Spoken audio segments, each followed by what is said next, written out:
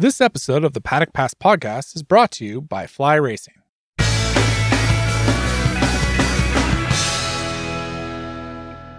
Hello and welcome to the Paddock Pass podcast brought to you by Fly Racing. My name is Neil Morrison and I'm glad to say I'm joined today by my guests, Mr. David Emmett of Motormatters.com and Mr. Adam Wheeler of On Track and Road Frame to discuss a pretty sad and somber Italian Grand Prix that we saw. Now, before we get into the details, gentlemen, how do I find you today, Mr. David? You doing okay? I'm not doing so bad. Could do with some more sleep, but at least the sun is shining. Very nice. And Adam, looks like you're not wearing any or many layers today. Temperatures obviously picked up a little bit in Spain.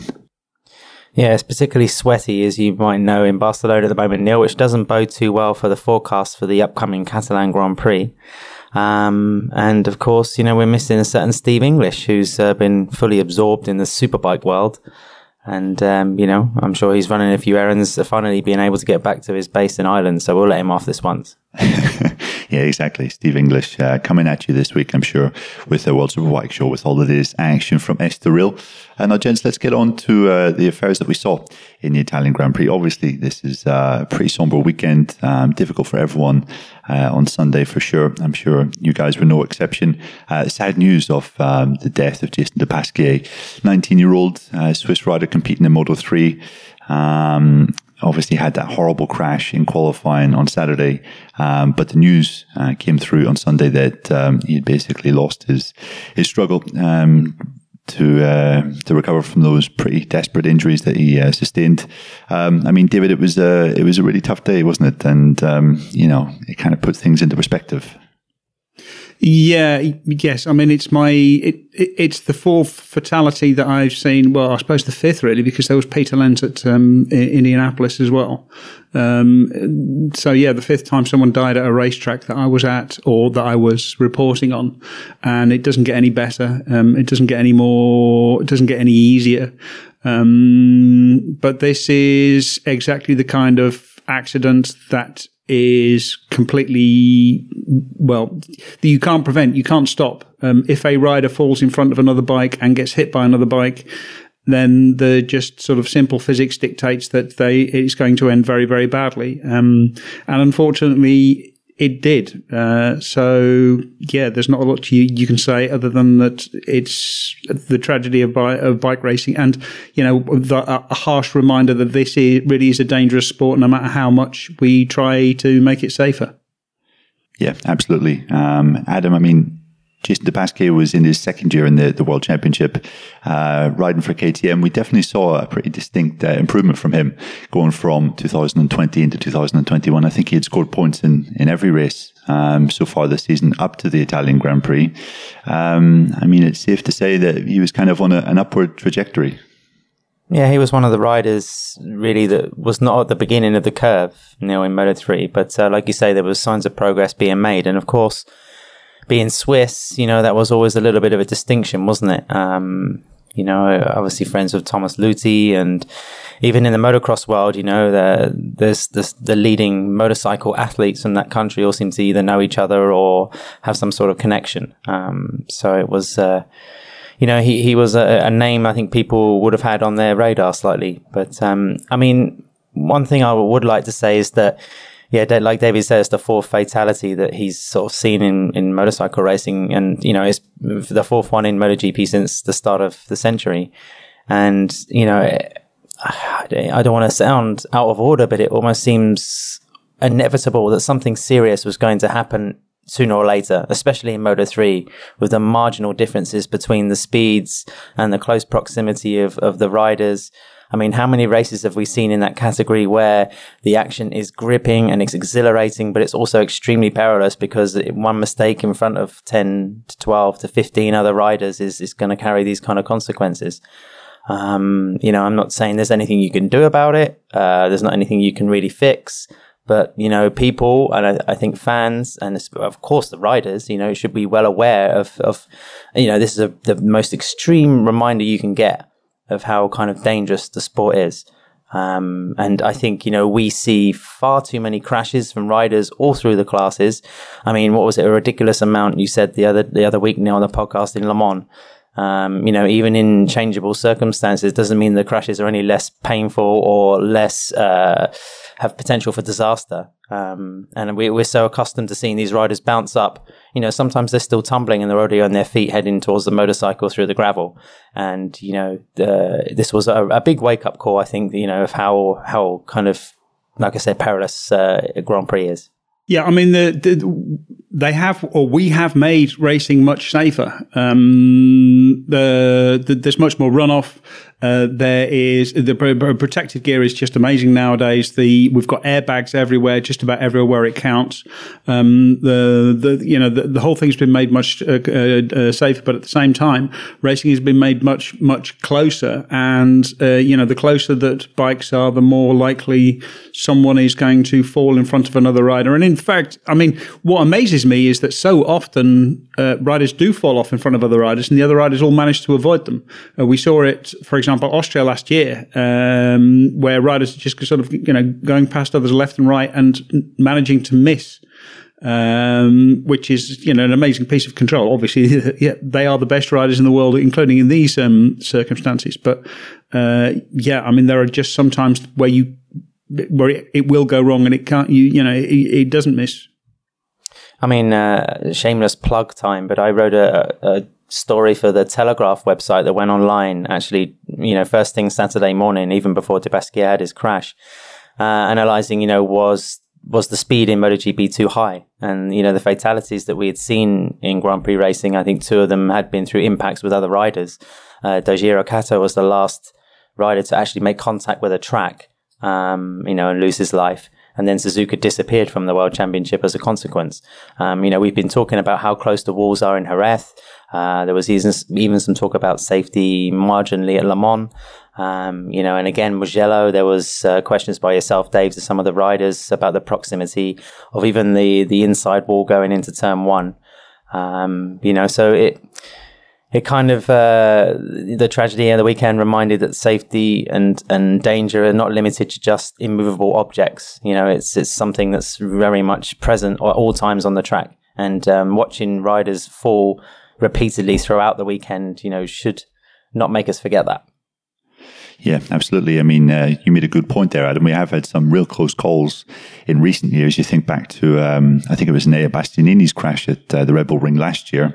And basically the entire Moto2 field had to duck around. And I think a few riders actually hit his machine, Hafi Siren being one of them. But miraculously, obviously he sustained injuries, but none of them were life-threatening. And I think back to, Moto3, there was a massive crash on the exit of the final turn at Misano back in 2018. And I mean, I think 6 guys were caught up in that. It was miraculous that no one was badly hurt, never mind killed in that one, So, yeah, there have been, some very close calls recently. It's interesting that you mentioned safety there, Adam, because, with the speeds that we see at Mugello, Brad Binder setting a really eye-catching top speed on the main straight. We are, kind of asking a little bit about the track safety. The walls are quite perilously close in some positions on this track. But as you said, David, this was just a crash that could have happened anywhere, really. And it's just one of those things that's a rider's worst nightmare, that you fall off the inside of your bike while you're leant over. And rather than just going straight off into the gravel, you're kind of, pushed back into the kind of the track. I have a right. I mean, I've got a question for the two of you because, Adam, obviously you spend a lot of time at motocross, and Neil, I know you follow road racing. Now, certainly racing on the roads, there's a completely different attitude to danger. I mean, it's so obvious that the danger is such a part of the sport. So, to you, Neil, how do you feel about that? But first, Adam, motocross. I mean, motocross, I get the impression, not watching a lot of it, that what you see a lot of at motocross is people coming down with spinal injuries just because of the great heights that they're sort of falling from. But there don't seem to be too many fatalities. How is that kind of risk seen in the MXGP paddock? Yeah, you're right, Dave. I think the primary fear is possibly paralysis more than, I would say death, as a like an extreme version of that fear, that on that scale of fear. That we've seen, unfortunately, too many cases of that. But like you say, it's a question of hitting the ground head first, chest first. In fact, the last fatality I can remember, I think we talked about this on the Paddock Note show on Sunday evening, was just a youngster in the EMX European Championship. It was believed some riders had landed on him. So it was a similar situation to Grand Prix where, the mitigating factor is contact from another racer. But in fact, it was actually just an accident on a steep downhill section. So personal injury is very, very prominent in motocross and supercross. It's an accepted part of the game, and you just pray. I mean, I can remember another example as well in supercross, Trey Canard, 250 champion, being landed on the first lap. I can't remember him, it was in Los Angeles. Being landed on a height from another motorcycle. I mean, it was a horrific accident. A rider's worst nightmare. So the proximity thing with the other races is a very big factor, but then also just the contact with the ground. It's very real. It's and pretty scary. And I think riders really need to have a real absence of imagination or some kind of suspension of belief to do what they do in MXGP, certainly.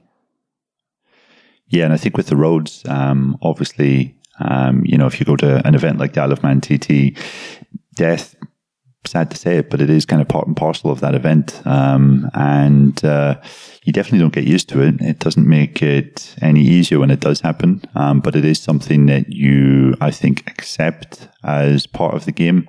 Whereas with Grand Prix racing, with MotoGP, with the safety advances that we've seen in recent times, you definitely don't go into a race weekend thinking, will all of these guys make it out of here? Whereas I think when you go to the Isle of Man TT, or sometimes if you go to the Ulster Grand Prix, you are a little bit on edge. I certainly am anyway, especially when you're watching trackside and you see just how prevalent the dangers are. And that, again, I stress, that's not to say that you don't become detuned to it. It's still very affecting when something tragic does happen. But yeah, I think also it's fairly rare in road racing that you have people under 20 riding at the TT, for example, or riding at the top level in the Ulster Grand Prix or kind of national road races. It tend to be a little bit older, the riders there, and there's something just about the Pasquier being 19 years old, so young, that is just quite difficult to get your head around, quite difficult to accept. And I think that's what is one of the many things that makes this just a really sad, kind of shitty thing to have happened. Guys, going back to Mugello, there's no precedent for the way to handle a situation like that, and there's no kind of formula to follow the timing. I mean, we saw the Moto2 riders, kind of being semi-debriefed in the Parc Fermé for their TV interviews that, this tragedy had happened and De Pasquier had passed away.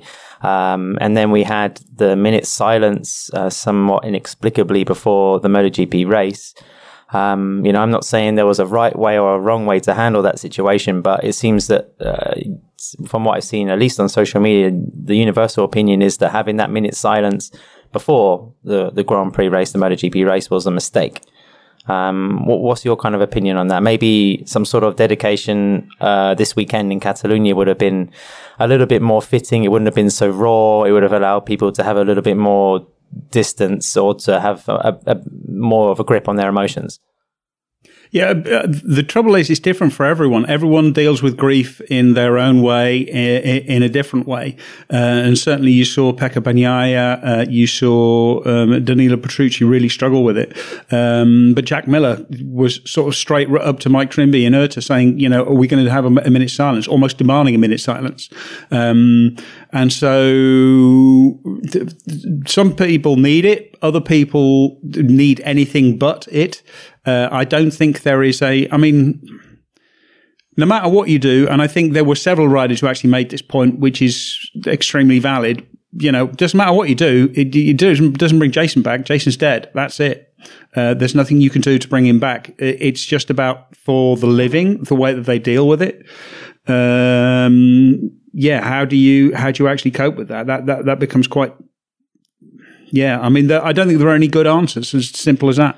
Yeah, I agree with Dave. I mean, no matter what you do, you're damned if you do, you're damned if you don't. I mean, if you have the minute silence after the MotoGP race, for example, you could be accused of putting these tragic events to one side in order for the show to go on without paying it the kind of recognition that it deserves.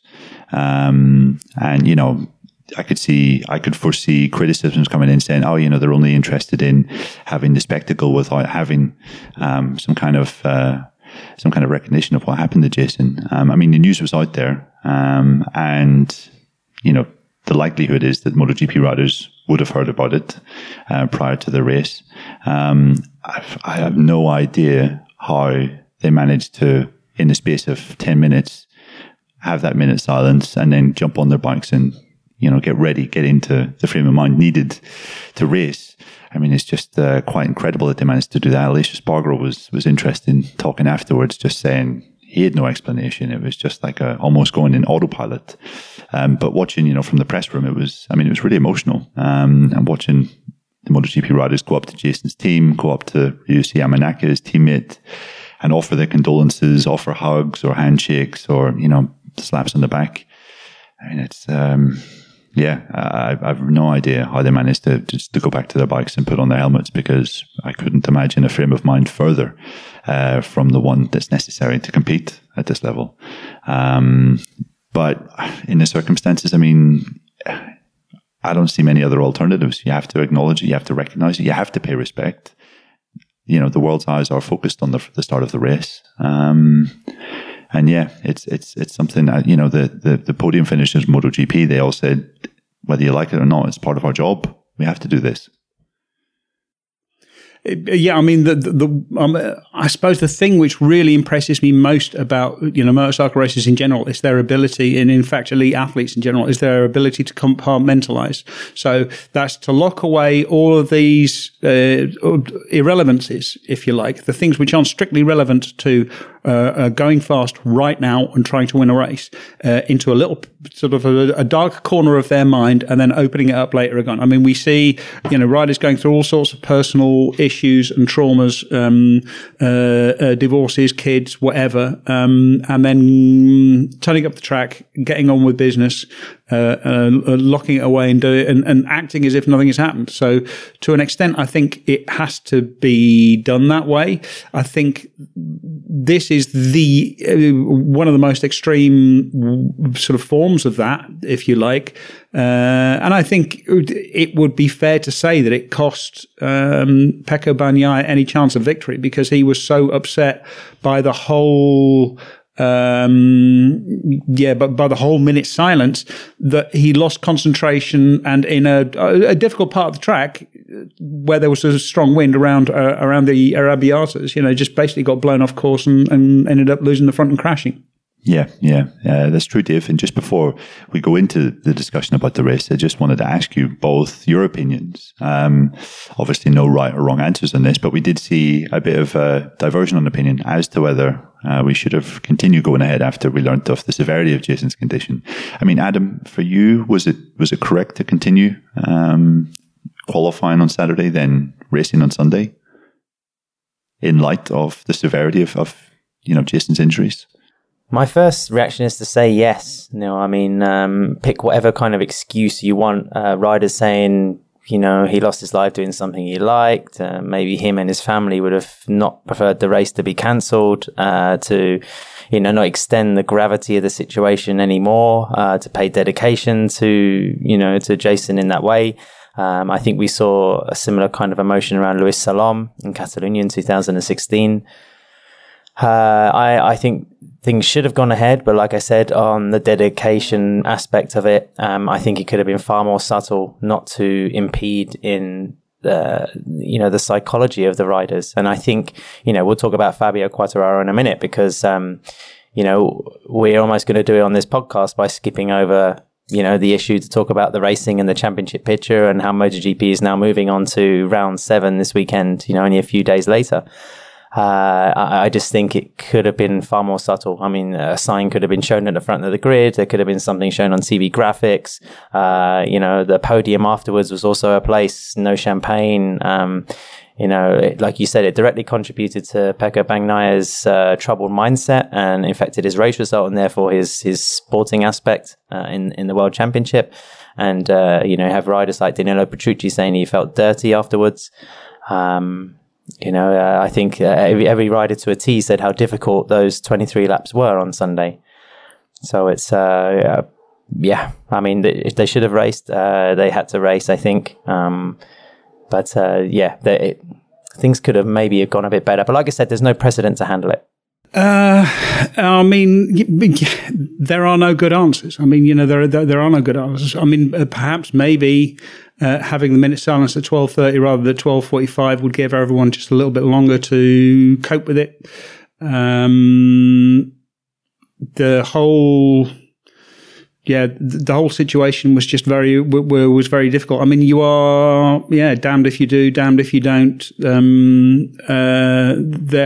I'm not sure that anybody gains anything from cancelling the racing. Just having the racing is better than not having the racing. But I don't. Like I say, there are just no good answers to that. And what about you? I'm really conflicted.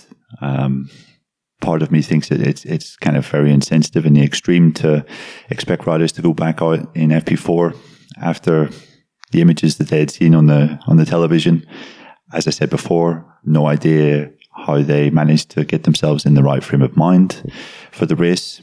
But then there is part of me which thinks that, I mean, we've got a race coming up in 5 days' time in Barcelona, and you do have to get back on the horse. It's it's a cold thing to say, but Franco Morbidelli said, life is a bitch, life's a bastard, but you have to move on. That's just the way life is.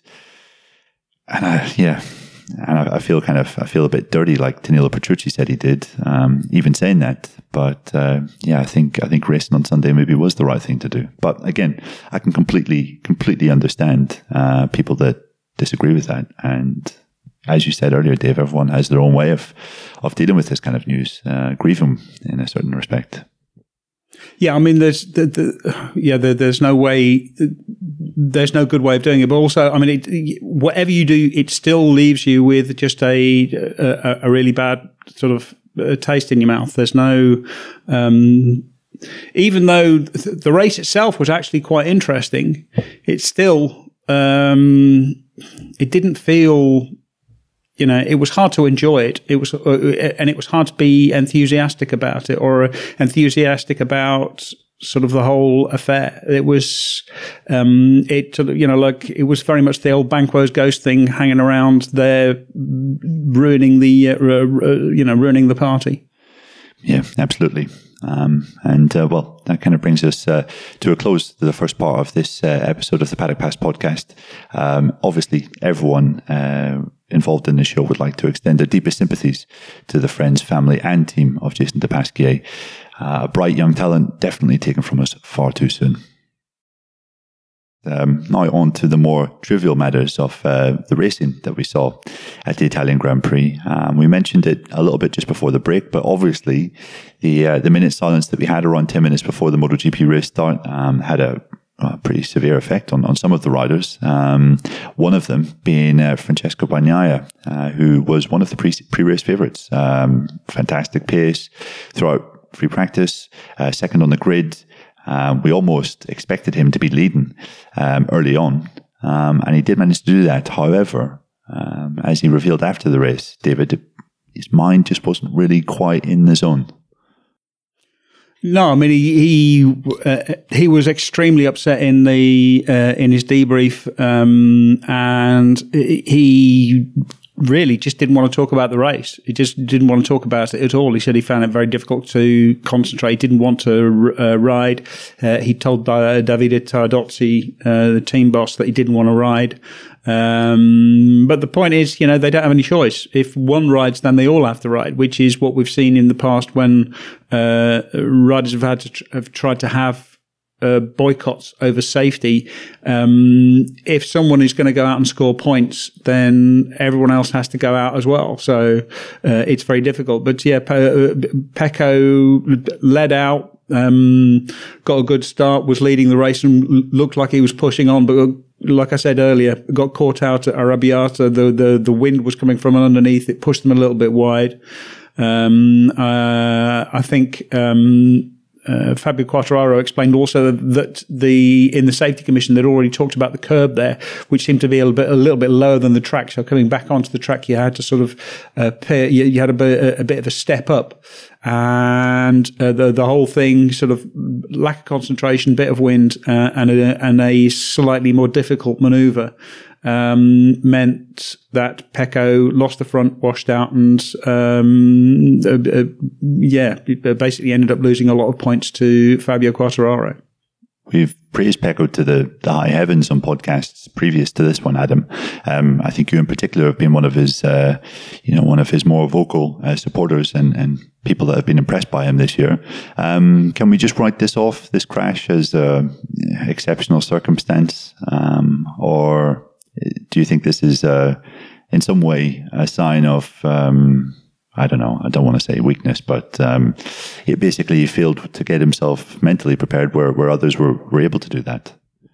Yeah, I think you've got a point there, Neil. It's, it's all about what kind of Pecco we're going to see, a few days later here in Catalonia.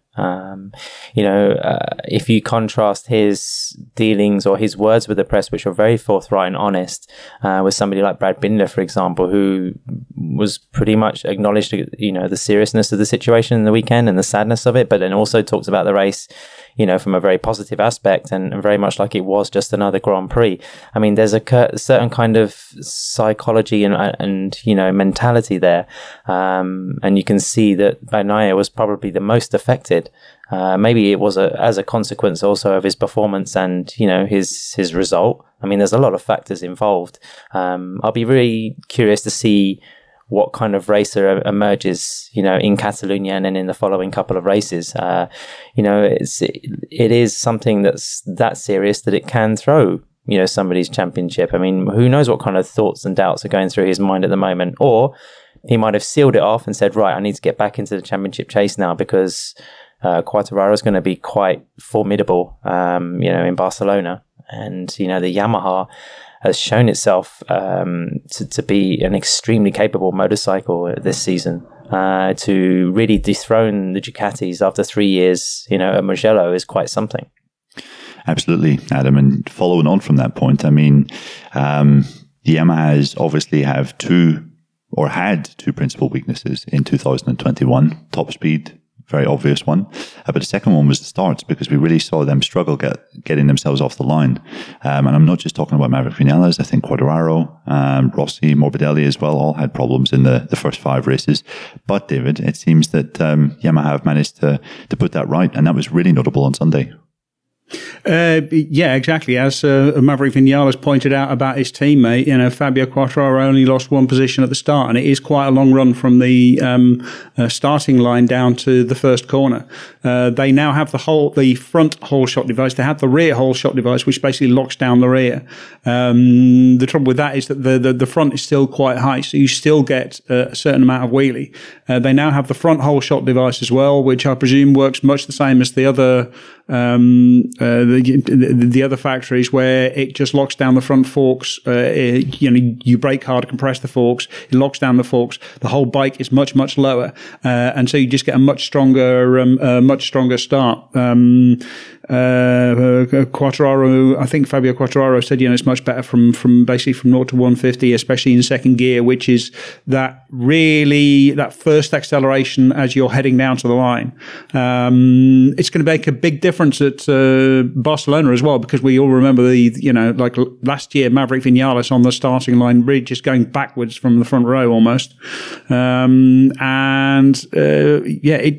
It means that it basically meant that Quartararo had fewer places to make up after the start, and that was really, really important, and was certainly a contributing factor to him being able to dominate the race. I mean, while Quartararo certainly now is, established himself firmly as a championship contender, on a tangent for a second, what was your opinion on the start scenes we saw with Bastianini and Zarco? That was quite hard to believe, wasn't it? I mean, who was at fault there? I mean, for me, it has to be perhaps Bastianini. So he's a rookie dealing with carbon brakes. As Alex Rins explained, the riders like to pump the brakes extra hard going towards the grid, so that when they're dashing down to the first corner, especially one like San Donato, you're going to have to, make sure you're going in there with full confidence, in your stopping power. I would say that both in some ways were at fault. Bastianini clearly wasn't paying close enough attention to what was going on just ahead. But at the same time, for Zarco to do it there, it wasn't at the side of the track. It was pretty much not quite in the middle, but it certainly wasn't at the side. I think it maybe wasn't the most appropriate place to be doing that on the start line. People managed to do this in every warm-up lap that they have this year, to warm up the brakes and make sure, as you say, everything's up to working temperature. For me, Zarco seemed to not do that at the right place. Yeah, I suppose I have some sympathy with that, but Bastianini is the rider behind it, and it's his responsibility, and they all know that this is going to happen. Of course, the problem is that the riders now have more and more to do just before the start. They always braked heavily before the start to get some heat into the carbon discs, because they have to be able to stop for that first corner. Those discs need to be up to temperature. They also want some temperature in the front tire. Because if you cruise a little bit too much on the warm up lap, you can lose a little bit of heat out of the tire. So by forcing some load into it, you've got that little bit more grip that you can use to actually turn through the first corner. Then there's the whole shot devices, which they also need to use the front the front brake to load the front suspension and then lock it in place. But generally, they do that as they arrive at their grid slot. But it means they have a lot more to do. I think it was mostly inexperience on the part of Bastianini by riding too close to Zarco. But yeah, perhaps Zarco could have been a little bit more considerate in where he did it. But it's where everyone, as you approach the grid, this is where people are going to do it. You have to know that it's going to happen. And it's something you don't need to do in Moto2, because you've got steel discs. So you don't need to heat the discs in the same way that you do in MotoGP. So I think it's very much a rookie mistake. Yeah, very much so. Now going back to Quartararo, we spoke about Yamaha's whole shot device, but this was Quartararo's race. He was stunning, absolutely tremendous. I think his two moves on Zarco, the first coming at Civelli, was wonderful to watch. It looked like Lorenzo back in his heyday, operating at the highest level. His pace was phenomenal. New race record, I think 15 seconds faster than the previous fastest ever race we had at Mugello. He was simply untouchable. Maybe Bagnaia would have had an answer for him, but around one of the more physical tracks on the calendar, Adam, Quartararo was just lights ahead of everyone else. Yeah, Neil, and he's also buried a little bit of the doubts over the arm pump issue. It could still surface like it has done for him in the past, at the most inopportune moment. But like I say, with Barcelona now coming up, Sachsenring, where the Yamahas are not going to face any kind of speed disadvantage whatsoever, and Assen as well, which, is a track sort of custom made for a rider of Quartararo's abilities. He has maybe a Joan Mir-esque kind of stint of the calendar approaching, where he could really throw some points down and make a nice gap. I think he's on 24 points ahead now, which is almost one race. And before you know it, we're going to be in July and half the season's done.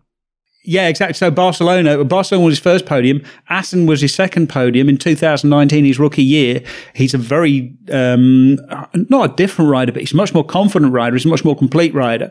I think his difficulties last year, he learned a lot from his difficulties last year from leading the championship, suffering a bit of hubris, thinking, okay, I've got this in the bag, and then running into sort of the bike not doing what he wanted to do. Now he's much more focused on what he can do. The bike is definitely better, but I think he's a more complete rider, and I think he's a really I think he has to be the favourite at Barcelona. He has to be the favourite in Assen, and if he wins those two, then we're in a really, really different situation. Sachsenring, I don't know. You don't really have to worry about top speed, but it's such a peculiar track. And if I remember correctly, he didn't have he was sort of, very much mid-pack in 2019 when he rode there. So, yeah.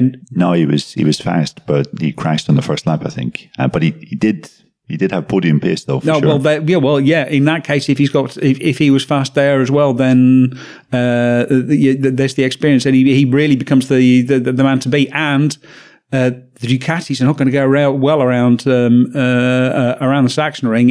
It's all long corners, and the Ducati is much better, but it still struggles with turning. Or Assen, I guess you could say. Sorry, Ad. Yeah, and I'll go as far to say that I think Mugello is probably one of, if not his best victories. I mean, not only was the performance itself emphatic, but the mental or the circumstances around the race were a big test for a rider that's still young, still 21, and has shown himself to be quite volatile to him, in terms of the ups and downs of MotoGP. He wears his emotions very much, not so much on his sleeve, but on a large flag, sort of, stuck behind his head. So it's, for a guy to be able to be mature enough to keep focused for that amount of time, I think that's a big signal of intentions for his aims on the championship. And we have to say that these recent performances have come after the issues at Jerez. I mean, it's been a pretty emphatic response to those arm pump issues that he had. And did he not have those, or had he not had those issues at Jerez, we'd be looking at a guy that's nearly 50 points ahead of the rest in the championship. He's becoming the rider that Yamaha, I think, hoped they had signed, at the end of 2020. On the other hand, if he hadn't had the arm pump issues at Jerez, he might have had them at Mugello, or he might have had them at Assen, which are two other tracks which are really, really bad for arm pump. I asked him in the press conference, you're glad you had the arm pump? Well, I asked him. Neil told me I should ask him that. And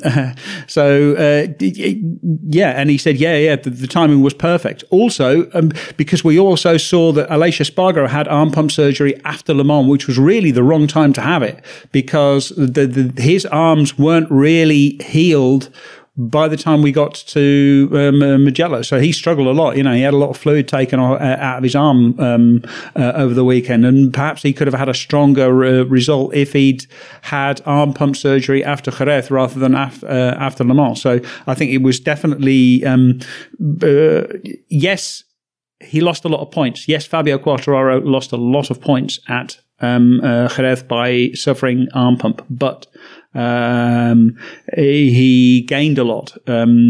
He got the problem fixed, and I think he's going to be good for the rest of the season going forward. And I think it's going to be very good for him in the long term. I would just like to clarify that I arrived to the press conference a little bit late and asked whether the question had been asked to Dave. It's not that I usually go to him to say, "Can you ask this for me, please?" So he stole the question. That's what it was. Yeah. I totally stole his question. I totally stole Neil's question. Yeah. Just before we get to the end of the second part of the show, lads, obviously Miguel Oliveira, staggering ride to second place, absolutely sensational. We mentioned on the paddock notes over the weekend about KTM's kind of dramatic improvement, not just in terms of top speed, but in terms of how those guys were exiting the corners. Adam, that new chassis that they brought to the post-race test at Jerez really seemed to work wonders, and both Miguel and Brad were, inside the top five. Miguel's ride was a real thing of beauty.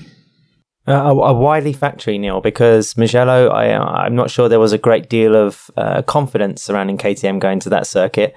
But obviously they turned up, with the two factors, the new fuel they were running from ETS, as well as a couple of modifications on the chassis, which the riders explain were helping turn the motorcycle. The bike has always been very strong on corner entry and hard braking, which was one factor that helped Pol Espargaro push to the top of the standings or near the top of the standings last year. But they were missing, not quite understeer, but just being able to get the bike upright and use a bigger contact patch coming out of the corners. And that seems to have been fixed on one of the tracks where, cornering was key. So that was a big move. And I think, the horsepower that Brad Binder showed through FP3, I think it was, to hit, equal the speed record shows that the motorcycle certainly isn't slow. So a lot of the reservations, maybe they were unfortunate with Michelin's slight change in the tyre allocation for this year, and it took them some time to get up to that, but they've shown they're a factory that can move very quickly to address issues. And I think they're going to need some kind of vindication again at Catalonia this weekend, and maybe also in Sachsenring, just to prove that kind of upgrade they found is actually turning the RC16 into a more competitive motorcycle. But Oliveira was a fantastic performer. I mean, he's so solid, isn't he?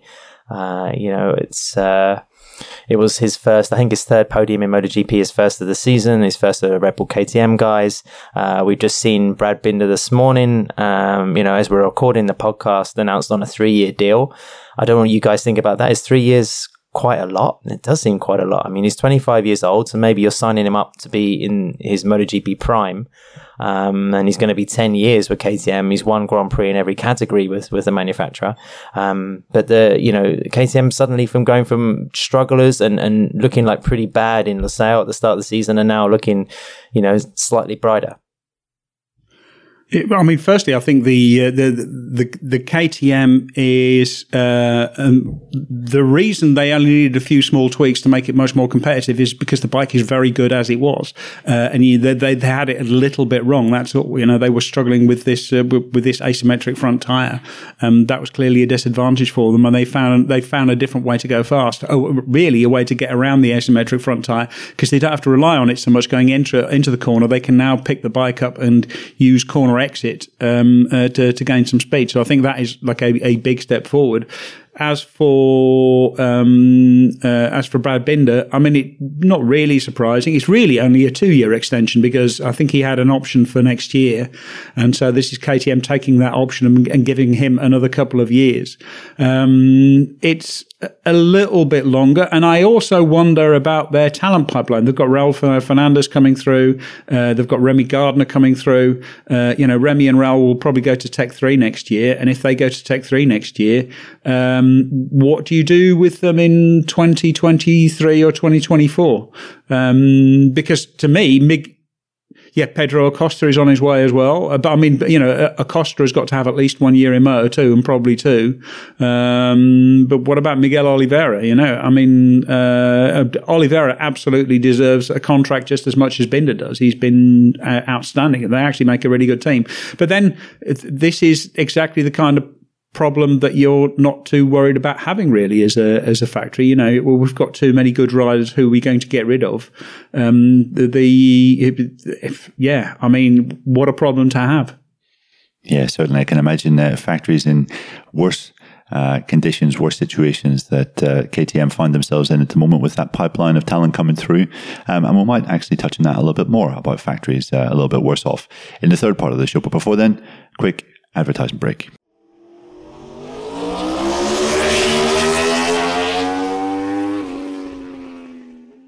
Fly Racing introduces the new FL2 glove. With molded hard knuckle protection, this race-inspired glove is equipped with palm and gauntlet sliders and touchscreen compatible fingers. Available in 3 colors and sizes from small to XXX, the Fly Racing FL2 glove is the perfect answer at the perfect price. Check out flyracing.com to see more. Okay, welcome back to the final part of this edition of the Paddock Pass podcast. Before we get into the winners and losers from the Italian Grand Prix, I want to talk a little bit just about track limits because it was something that unfortunately had an effect on the results in Moto3, had an effect on the results in Moto2, and it for maybe a few minutes had an effect on the results in MotoGP. But perhaps we should just clarify a few things that happened there, Dave, because I know you have been speaking to the venerable Mike Webb, race director, in the days after the race. Can you explain just a little bit about what was the issue, what was going on, why were riders being penalised on the final lap of the race? Obviously they are, race direction and the stewards are much, much stricter on exceeding track limits, especially on the last lap. Anyway, they're much more strict anyway, but the last lap always poses, normally exceeding track limits is or repeated exceeding of track limits gives you a long lap penalty. But obviously you can't give up a long lap penalty on the last lap, given that you're not actually going to be going through the long lap penalty bit again. So they have to approach it slightly differently. And the other issue is, the different approach, which is in a protocol, which we don't get to see. The protocol is basically the set of rules which race direction set for themselves and which the teams are made aware of, but which aren't actually published in the FIM rules. But the protocol says that on the last lap, if you exceed track limits, it's not enough to not gain anything. You have to actually lose. So even if because we saw it with both Oliveira, we saw it with Joan Mir, we definitely saw it with Joe Roberts, for whom I think was harshest of all, where you get on that little bit of green, which is technically exceeding track limits, but if they would have been gaining sort of, picoseconds rather than milliseconds of time. So it wouldn't have made any material difference to the actual result. But the rules say you actually have to actively lose. And if you are in close combat, so if you are, closely contesting a position, and that means you've got two riders, more or less within each other's slipstream, then you have to lose a position. And the reason that, for example, Johann Zarco didn't gain a position was he was too far behind. He was just not actually, he wouldn't have made he didn't have a chance of actually making a position if either Oliveira or Mir had gone wide. If he had been just behind them, then he might have gained a position. But I think he was 0.7 or 0.8 behind Mir at the end, and that was he was never going to gain a position there.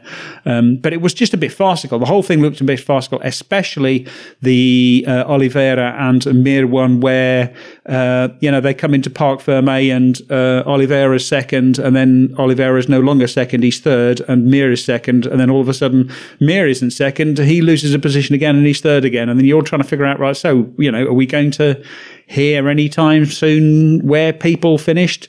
When you hear the explanation, it makes sense, but it does look farcical.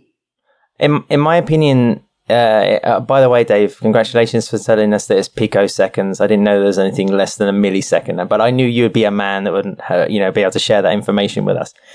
For me, it's a little bit like the interpretation of the consequence of this ruling. The ruling's there, fair enough, but there's two things you can do. One, that horrible green strip that they like to put on the outskirts of corners, maybe finish it 3/4 of the way into a turn. Or, we've seen it also in Red Bull Ring where Jorge Martin last year was affected, where it's cutting into the outside of a turn where a rider's probably full on the gas, trying to manipulate the motorcycle onto a half-decent racing line. So just finish it 2 or 3 meters before with a green, so that if the rider is running a little bit off, he's going to be doing it consistently every lap, and there's going to be no kind of room for interpretation down to centimeters. The second thing is you could probably install some sort of warning system, similar to, forgive me for saying it, Dave, but football, whereas maybe Joan Mir or Miguel Oliveira could have been shown some sort of yellow card to say, listen, on the last lap in Mugello, you've hit the track limits.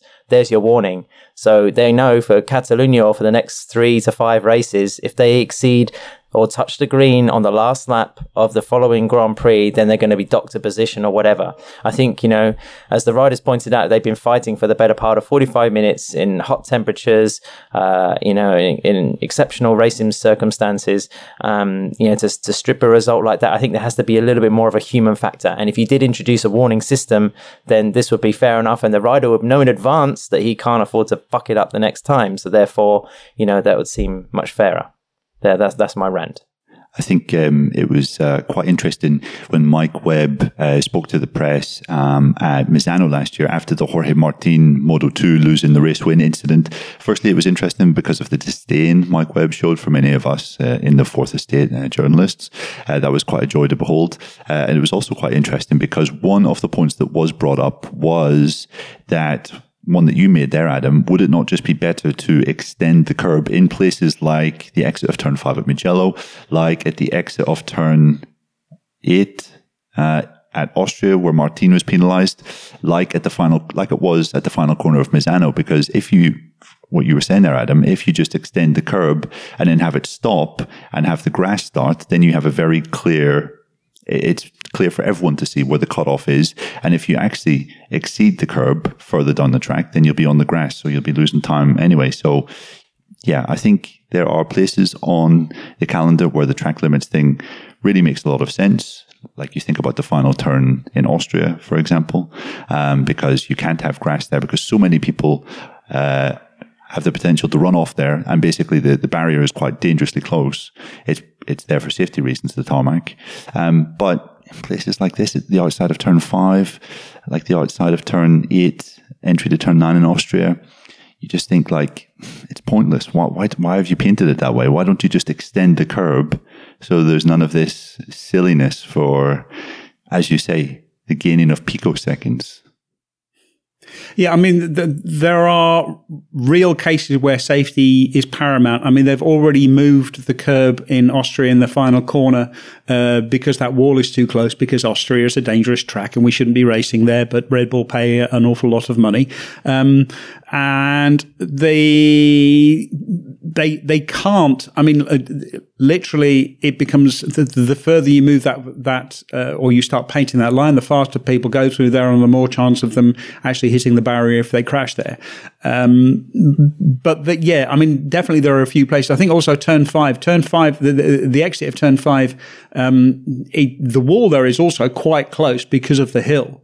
But the point where they're actually running straight, I can't remember. I think it was Joan Mir who made the point that, or maybe it was Maverick Vinales. When you're actually running across there, you're just running across. Even if there was grass there, you are already so upright at that point that you would run across the grass completely safely. So it wouldn't, it doesn't add anything to safety to have that have the white point, the white line painted the way it is.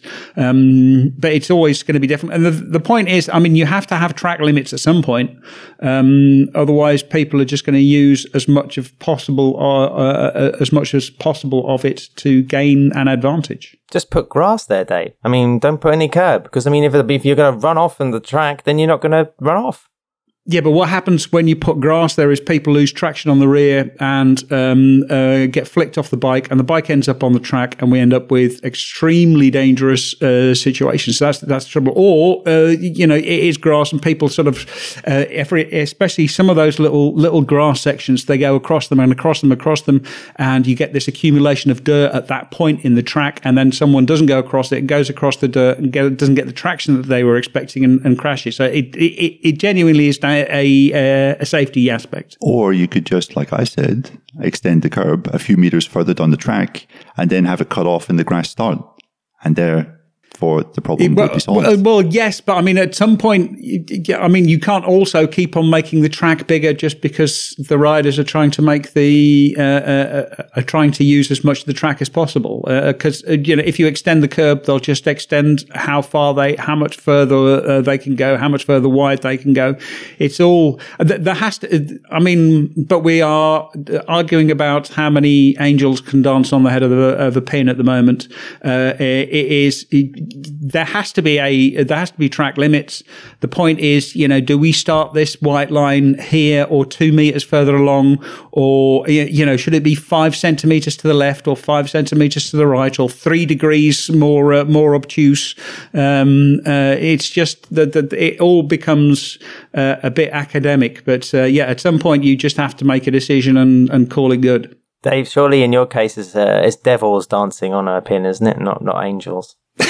Yeah, and probably. And you were sounding a bit Stevie Nicks there, Dave, talking about starting the white line at 3 p.m. in the afternoon. I mean, it's a bit early for some of us. Okay, so I haven't had much sleep, so I need to pick me up, mate. Okay, so moving quickly on to our winners and losers from the weekend. Obviously, part of the show where we choose the big winner and the big loser from the Italian Grand Prix. And I'm going to start with you, Mr. Adam Wheeler. Who was your big winner from last weekend?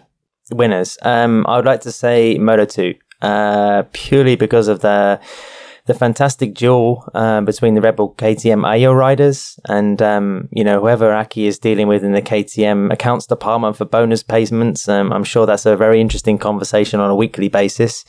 It's again, I think from 6 rounds, both of those riders have finished on the podium on 4 occasions. Phenomenal results, phenomenal performances. Almost a photo finish to give Remy Gardner his first victory for that team. A leap into MotoGP, has to be inevitable in the next couple of weeks, you'd say. So it's all going to plan. I thought it was fantastic entertainment. Like you say, Dave, it was. Joe Roberts is a contender for loser of the Grand Prix, but it was, and also you could say Sam Lowes, who was looking very competitive as well at Mugello. But a young Spanish rookie, an Australian about to graduate to the Premier class. I thought it was a good race. It was a cracking race, but the story about bonuses, that this can be a real problem, because I remember being told about Mika Kallio when he was racing for Mark VDS. That they basically signed him on quite a low base salary, and they gave him a nice high win bonus, performance bonus, thinking, well, that'll be nice, it'll motivate him. But they ended up almost running out of money because he had a fantastic that year, and he kept winning races, and they were thinking, oh God, not anymore, please, I can't afford it. Well, it's like the situation now Ayo have 1 and 2 in Moto2, and Red Bull KTM have 1, 2, 3 in the championship in Moto3. So it's, it's kind of orange all around, really. It's, there must be some people looking at car showrooms, perhaps, or some nice little kind of materialistic pursuits through the summer because results are going well. Yeah, they'll probably just give Aki Ayo 10% of KTM. I seem to remember Marco Melandri back in his Gresini days, similar sort of thing. They didn't expect him to be winning races at the extent which he did, leading to some concerned faces in Honda who were trying to balance the books. Dave, what about you? Big winner of the Italian Grand Prix?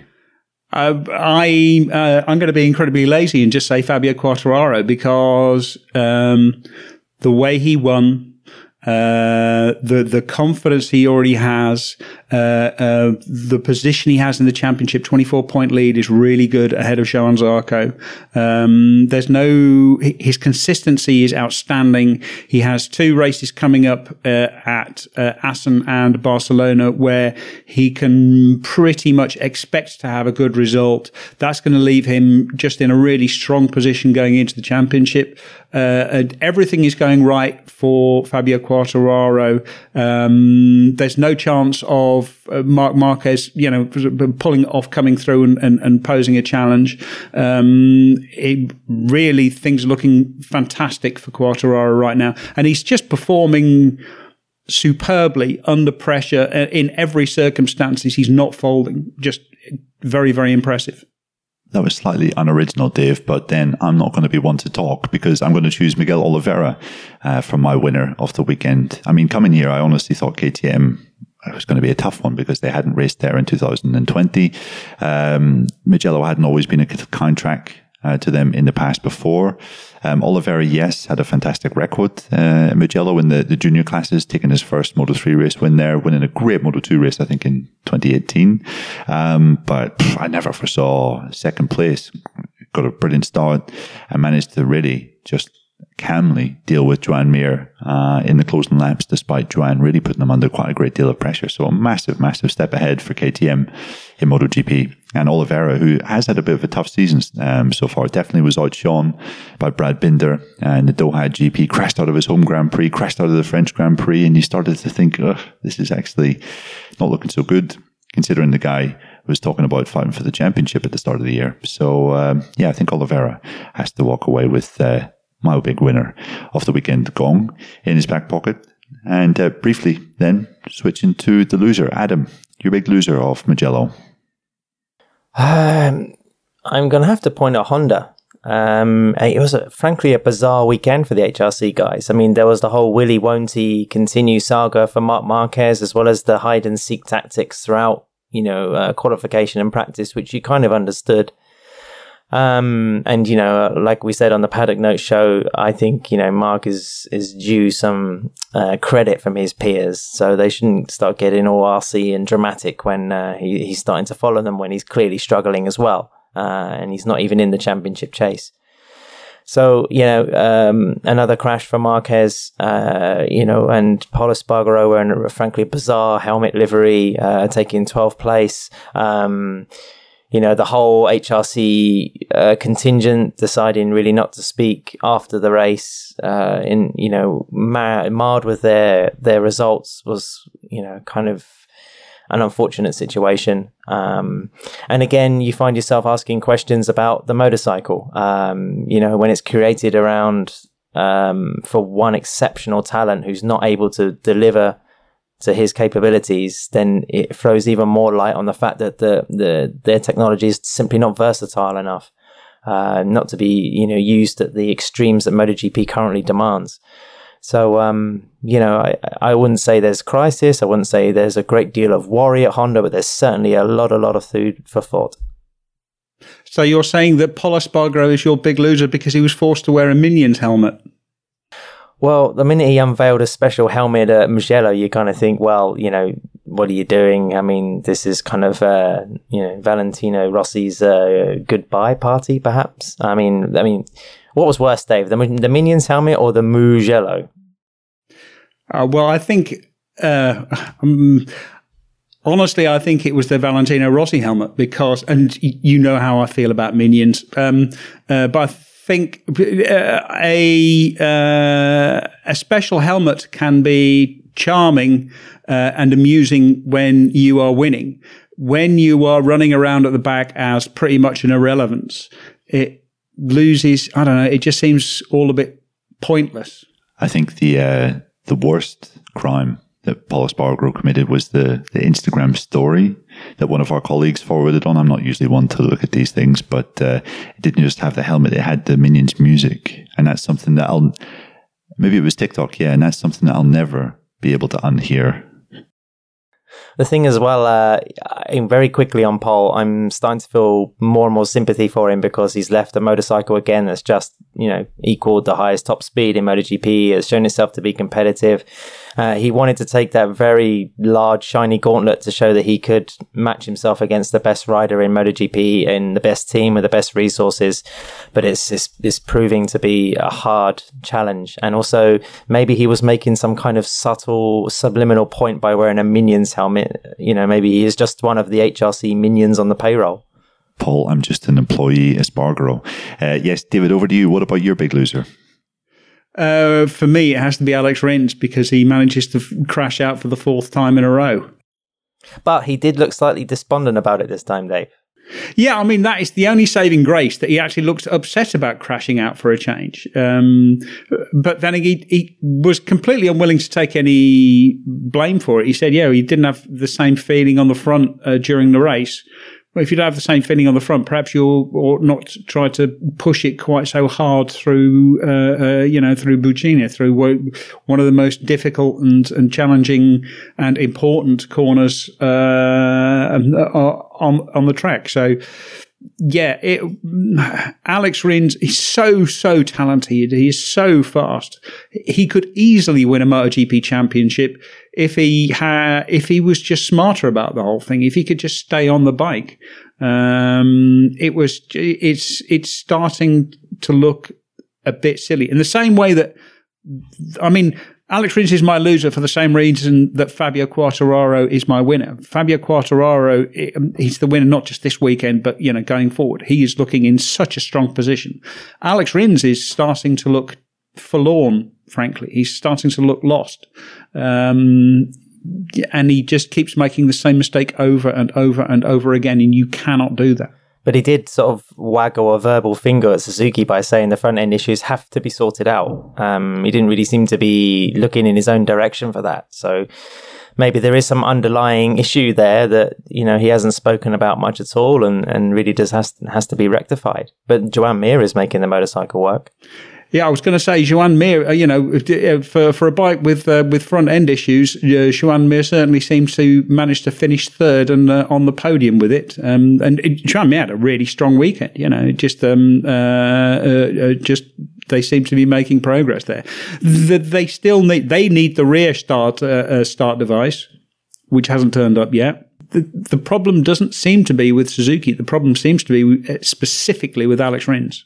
And now it's all set up for Neil to announce his Valentino Rossi loser status and, maybe the last Mugello as a rider. Am I correct, Neil?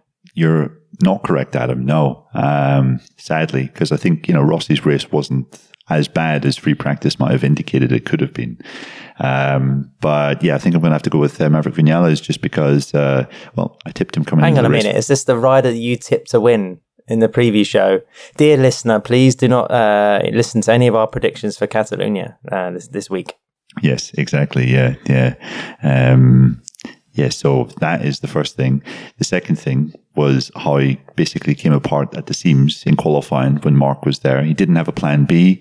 He wasn't able to adapt to the situation, and he lost his head on his final qualifying lap. And we know that when Maverick qualifies outside the top 10, then, there's no point really even thinking of him as a contender for the top 6. And his explanation after the race was just kind of puzzling. He kind of talked about having a bad feeling with the front medium tire. But, in FP1, the soft medium or the soft front tire was excellent. So why didn't we use the soft? And it's just kind of this sort of exasperating. Yeah, he doesn't really seem to ever be able to. Going in circles.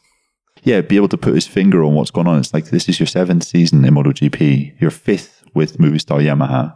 And these kind of listless performances are still commonplace at a track where, frankly, you should be performing a lot better. And his teammate, 17 seconds up the road, that must be quite sobering for Maverick. So maybe that's his problem now. He still thinks he's riding for Movistar Yamaha instead of Monster Energy Yamaha.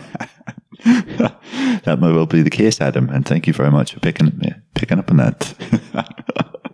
Yes, just like to point out to any listeners in kind of petty retribution that after warm-up on Sunday morning, Adam sent us all a message saying Miller is going to piss this race. So you don't have clean hands in this, Miller, Adam. So. As I said, listener, please don't listen to any of our predictions. We know a little bit about something, but a lot about nothing. I just would like to ask you guys if you can remember who I predicted to win. Well, there's about 5 riders, wasn't it, Dave? So that brings us to the end of this week's Paddock Pass podcast. Thanks very much for your continued help, your continued listening. My name is Neil Morrison. Adam, thank you very much for joining us today. Wait, don't we have to do predictions for the Grand Prix? No, I don't think so. We're a matter of hours away from gathering in the paddock again for round 7. Don't remind me. Please, I've still got a huge list of things to get finished and written up before this weekend. So let's just keep it focused on Mugello for the time being. Thank you very much, Mr. David Emmett. Thank you. Fabio Quartararo is going to win in Barcelona. Joan Mir is going to win in Barcelona. Okay, and I think we can say that we'll have a World Superbike show this week. Steve English and Gordon Ritchie bringing you the lowdown from the Estoril World Superbike round there. Jonathan Ray doing the business again. Unbelievable stuff from him. And we will have a Moto 2 and Moto 3 roundup a little bit later this week also. That'll be coming out certainly before this weekend at the Barcelona Grand Prix. So yes, dear listener, thank you as well for your ongoing support. This has been the Paddock Pass podcast brought to you by Fly Racing. We'll be back with another episode soon. This episode of the Paddock Pass podcast was produced by Jensen Beeler, David Emmett, Steve English, Neil Morrison, and Adam Wheeler. It was edited by Brian Burnett. Music is provided by The Libertines. All inquiries can be sent via email to team@paddockpasspodcast.com.